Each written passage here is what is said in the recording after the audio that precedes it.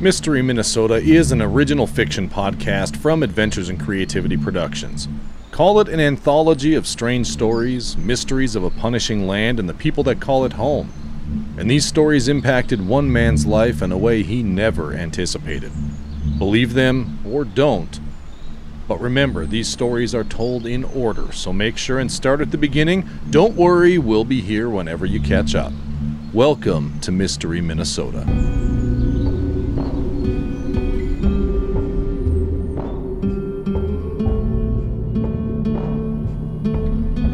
Well, seasons change, things come and go, but sometimes we go through a pain so terrible that it clings to us like sticky black tar on a hot shingle in the searing July sun.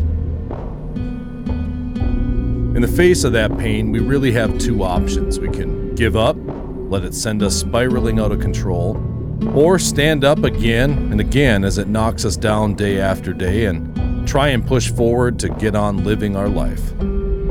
In doing so, we lose a little more of our hope, a little more of our humanity, and every time we peel ourselves up off the ground, we know it. We accept it. But that doesn't mean we don't feel the sting of that pain every single day and wish to Almighty God that we could have done something different. Something to change that moment and avoid a lifetime of sorrow. It'd be nice if we could do that, if we could impact our outcomes like that and avoid all of that pain and sorrow, but life, well, it doesn't work like that now, does it?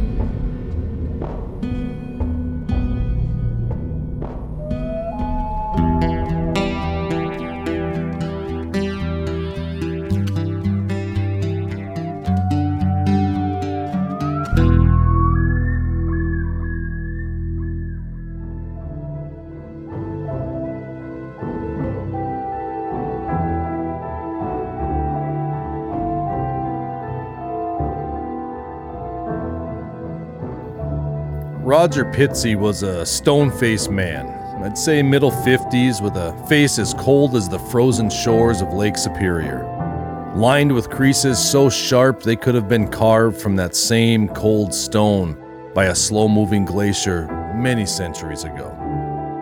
A permanent farmer's tan left his face, neck, and arms the color of a deeply tanned leather, a rusty bronze in stark contrast to the blazing whiteness of the snow-covered land. Roger, he didn't talk much, but when he did, he commanded attention. A deep, rumbling voice that was at once soothing, cold, and terrifying. You know, thinking on it, it was a voice that felt for all the world like it was straining to be heard through a sea of pain that threatened to silence it forever. There were no wasted words, and like a village elder of centuries past, when Roger spoke, well, damn it, most people listened. Most of the time, he had nothing but sound advice or words of kind encouragement to offer. Determination that whoever he spoke to understood exactly what it was he was telling them. Somehow, even through that cold, stony visage, he left you with a message of hope that found a way to sink to the very core of a person. It was so strange because he was both terrifying and so full of hope and comfort at the same time. But it sank to the core of you because, in large part at least, it was accompanied by the steel gray eyes that seemed to burn through your stupidity with a cold, searing force of will that, it told you he truly believed you could do right and find the good in any situation. And if you didn't, those eyes, they put the fear of God into you that he would not let you rest until you found your way to the path of good. Those eyes were cold as ice, yet just behind the surface, a pain leaped and arced. Burning white, hot pain that would never let you forget that he had faced the devil and lived a lifetime of pain as a result. He commanded respect without saying a word, and not surprisingly, he received it from everyone he met. Looking at his mid-50s in the rearview mirror, alone, distant yet intertwined with that place, he had lived a life in which he fought, earned, and deserved every ounce of that respect that he was given. But life wasn't always this way for Roger. You see, he was once just a happy-go-lucky kid that loved to spend time outdoors, and while he didn't go out of his way to find trouble, trouble seemed to find Roger easy enough. And Roger, well, he never shied away from it. He always welcomed the challenge. Unfortunately, so did his younger brother, Jimmy. But I'm getting ahead of myself a little. We'll back up just a second. Now, that cold December afternoon, I drove up the narrow, snow-covered road to Roger's place. I was a ball of nerves as I tried to force myself to keep up the courage to actually go meet this living legend. This man that had a reputation around town in this area as being hard and cold, but also extremely uplifting. When I talked to him on the phone, our conversation had been brief, as you would expect any conversation with Roger to be. You know the kind of guy he is, and if you've met a man that's like that, you know exactly what I'm talking about. Well, I let him know that Ben had given me his name just before the storm hit because he thought he might be able to help me out with a project I was working on. You see, foolishly, I had decided to try to sidestep the real reason I wanted to talk with him. You know, as if by hiding my desire to uncover more about Mystery Minnesota, he'd somehow open up to me more than if I told him the truth. God, I was a fool. Well, as you can guess, Roger saw through that attempt. I'll never forget the tone of his icy voice telling me to stop wasting his time and just ask him the damn question already. It was strange, like he had somehow possessed me, and I spilled the beans. The words tumbling out as I watched from outside my body in horror at how incredibly stupid and silly this whole idea of Mystery Minnesota sounded. I told him about the note I found in my grandpa's coat after his passing. Told him about my search for information about what or where Mystery Minnesota was. We talked about Ben and Sven and the old story of old Zeke. We talked about Ben's note that arrived with a box of some kind of animal fur, all of it. I couldn't stop myself. Every single bit of my story poured out of me. You know, it's funny, I felt kind of like in the film Ant-Man from Marvel. Felt like his storytelling sidekick, who was it? Louis? Anyways. It all just spilled out in a flood of information as if I'd just been dosed with some kind of truth serum.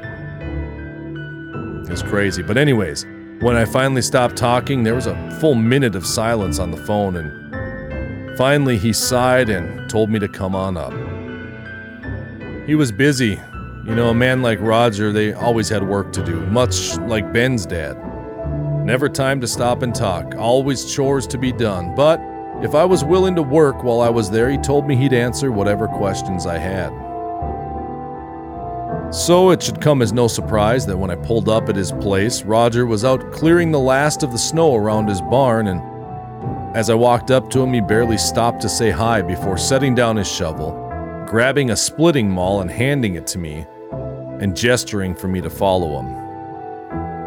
We spent the first half hour working in silence. I split wood as Roger stacked it against the side of the barn, and when I finally worked up the courage to just clear my throat, he interrupted me with those piercing eyes and 6 short words that I'll never forget. I knew that damn thing would be back. Loss and heartache are an unfortunate part of life. We all go through losing loved ones and grieving the loss of a family that have been there for us for our whole lives. That first heartache of being dumped by the one when you're in high school or college and feeling like you'll never love again, and even the pain of losing our family pets due to old age. We know it's coming. It just never makes it easier. It's something that every single one of us goes through. We all feel loss and heartache. Anyone that tells you otherwise is a lying bastard, never to be trusted. I'm sorry. Didn't mean to get so worked up there, but it's the truth. You see, truth is, we can never feel that loss, that soul-scarring heartbreak, unless we first experience the love, the joy, and the happiest of happy days first. I knew that damn thing would be back. I stared at him blankly.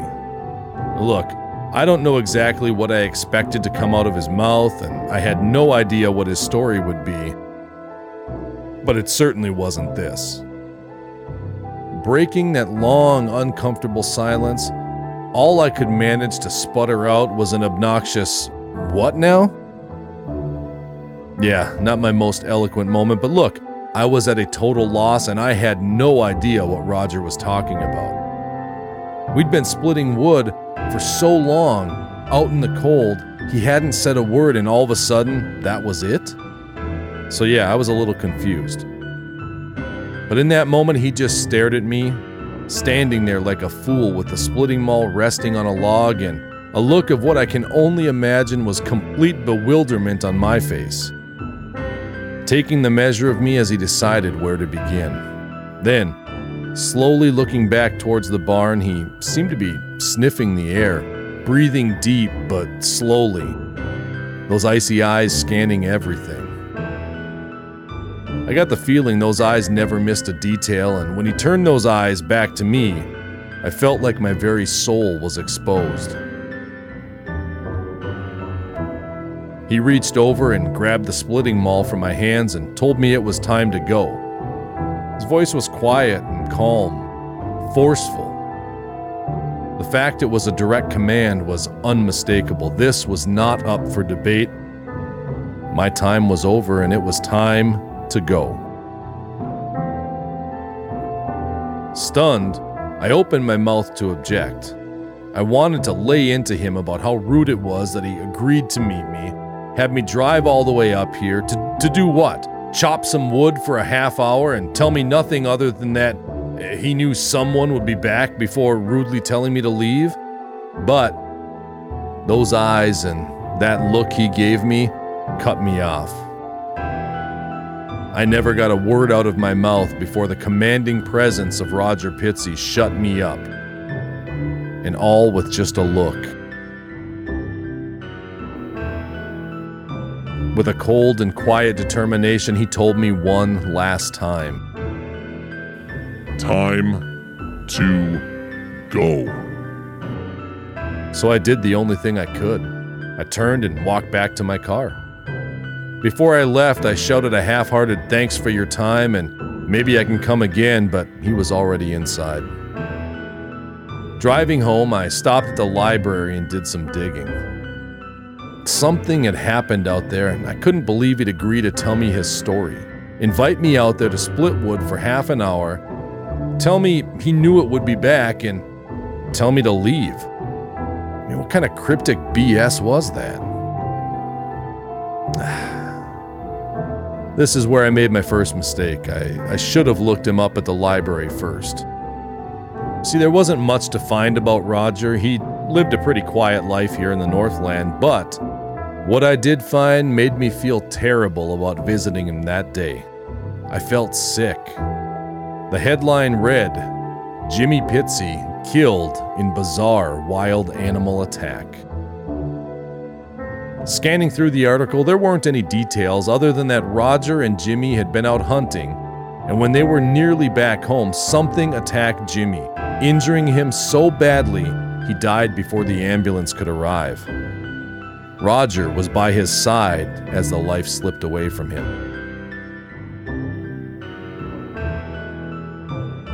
In the article, there was a single photo attached. Two smiling boys, the older labeled as Roger, the younger being Jimmy. In the photo, they were leaning on each other, Roger's arm around Jimmy's shoulder, and looked for all the world like the best friends you've ever seen. Made me think of my own brother. He's just a bit younger than me, but growing up, we were always together. We'd explore, make adventures for ourselves, and mostly just find ways to get ourselves in trouble. Like I mentioned before, he's my adventure partner. He always tried to challenge me, he still does really, as if he had to prove his worth. Truth be told, I should have been the one trying to prove mine, to set a better example for him. I have no doubt he was always the best between the two of us, but he always feels, like he has to play second fiddle to me, but man, we had fun. Those were the good old days, some of the happiest times of my life, adventuring with my brother. As I looked at that picture, I couldn't help but wonder if it was the same back then for Roger and Jimmy. Sure looked like it in that photo at least. But I have to tell you, it was odd seeing that face. A younger, softer, more innocent version of the man I had just met, looking so happy, so carefree, and so completely opposite of the stone-faced man with those piercing eyes that I had just spent a half hour out in the cold and snow splitting firewood with. It wasn't until I had finished the short news clipping that I saw the date, and my heart sank. I visited his farm, pestered him about his story, even though he never told me anything about it. But I did that on the day his brother died in his arms all those years ago.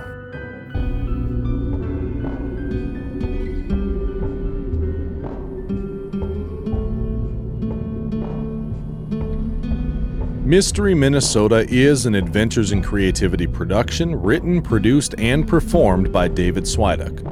You can find out more about the show and all of the others at aicpod.com. If you're enjoying what you hear, be sure to reach out to us on social media by following at AIC Stories on Twitter, Facebook, and Instagram. Or of course, you can email us via the contact form on the site. If you want to support the show and help more people discover and uncover the mysteries we're exploring, you can leave us a review or, most importantly, share Mystery Minnesota with your friends. Look, no matter where you hang out, be it Facebook, Twitter, Reddit, or Instagram, word of mouth is still the best thing you can do to help support life here in Mystery Minnesota, so don't be shy. Let people know what's up. Of course, we'd love it if you checked out all of the other storytelling fun happening with Adventures in Creativity Productions as well, so while you're at aicpod.com, go ahead and explore all of the other content right there. You can get all of the great projects, like Faded Words and Adventures in Creativity, in one convenient place by subscribing to AIC Stories in the podcast app of your choice. Really is the best way to keep up with everything we have coming up for you on Adventures in Creativity Productions. But if you only want to follow the story of Mystery Minnesota, you can find us under Mystery Minnesota in your podcatcher or at anchor.fm/Mystery Minnesota. So get yourself all caught up and stick with us, because there's more to the story here in Mystery Minnesota.